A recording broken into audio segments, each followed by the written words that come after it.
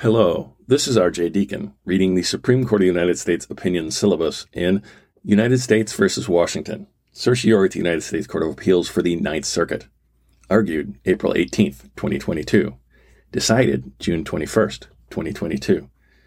And this case covers the Hanford nuclear site in Washington, and that's somewhere where I used to bring the big pieces of heavy equipment. I used to drive the oversized trucks out there, I think up to 11 axles. So if you'd like to support me, find the PayPal link in the show notes or contact me at rhodesscholar80@gmail.com. In 2018, Washington enacted a workers' compensation law that applied only to certain workers at a federal facility in the state who were engaged in the performance of work either directly or indirectly for the United States. It's Washington Revised Code Section 51.32.187 1B. The facility known as the Hanford site was once used by the federal government to develop and produce nuclear weapons and is now undergoing a complex decontamination process. Most workers involved in this cleanup process are federal contract workers, people employed by private companies under contract with the federal government. A smaller number of workers involved in the cleanup include state employees, private employees, and federal employees who work directly for the federal government. As compared to Washington's general workers' compensation scheme, the law makes it easier for federal contract workers at Hanford to establish their entitlement to workers' compensation, thus increasing workers' compensation costs for the federal government. The United States brought suit against Washington, arguing that Washington's law violates the Supremacy Clause by discriminating against the federal government. The district court concluded that the law was constitutional because it fell within the scope of a federal waiver of immunity contained in 40 U.S.C. Section 3172. The Ninth Circuit affirmed. The Supreme Court reversed the decision, I believe. Reversed and remanded, and Justice Breyer delivered the opinion. Washington's law facially discriminates against the federal government and its contractors. Because Section 3172 does not clearly and unambiguously waive the federal government's immunity from discriminatory state laws, Washington's law is unconstitutional under the Supremacy Clause. The case is not moot. After the court granted certiorari, Washington enacted a new statute which changed the scope of the original law such that the workers' compensation scheme no longer applied exclusively to Hanford site workers who work for the United States. But a case is not moot unless it is impossible for the court to grant any effectual relief. See Mission Products Holdings versus Tympanology. The United States asserts that a ruling in its favor will allow it to recoup or avoid paying millions of dollars in workers' compensation claims.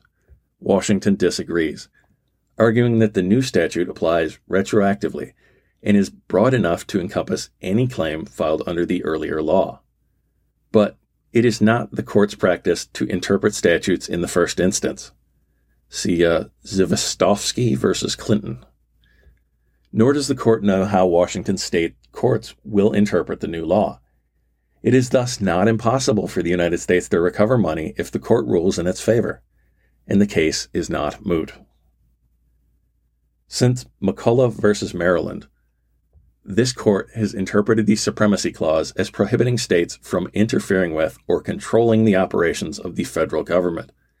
This constitutional doctrine, often called the Intergovernmental Immunity Doctrine, has evolved to bar state laws that either regulate the United States directly or discriminate against the federal government or its contractors. A state law discriminates against the federal government or its contractors if it singles them out for less favorable treatment. See Washington versus United States. Or if it regulates them unfavorably on some basis related to their governmental status. See North Dakota versus United States plurality opinion. Washington's law violates these principles by singling out the federal government for unfavorable treatment.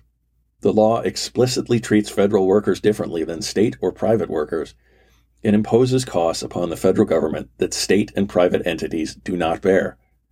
The law thus violates the Supremacy Clause unless Congress has consented to such regulation through waiver.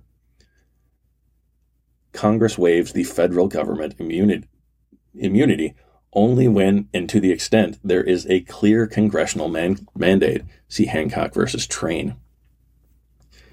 Washington argues that Congress has waived federal immunity from state workers' compensation laws on federal lands and projects through Section 3172A. Section 3172A says that the state authority charged with enforcing and requiring compliance with the state workers' compensation laws may apply those laws to all land and premises in the state which the federal government owns, as well as to all projects, buildings, constructions, improvements, and property in the state and belonging to the government, in the same way and to the same extent as if the premises were under the exclusive jurisdiction of the state. Washington reads the statute's language broadly to effectuate a complete waiver of intergovernmental immunity as to all workers' compensation laws on federal lands and projects, including workers' compensation laws that discriminate against the federal government. But one can reasonably read the statute as containing a narrower waiver of immunity, namely as only authorizing a state to extend its generally applicable state workers' compensation laws to federal lands and projects within the state. Section 3172's waiver thus does not clearly and unambiguously authorize a state to enact a discriminatory law that facially singles out the federal government for unfavorable treatment.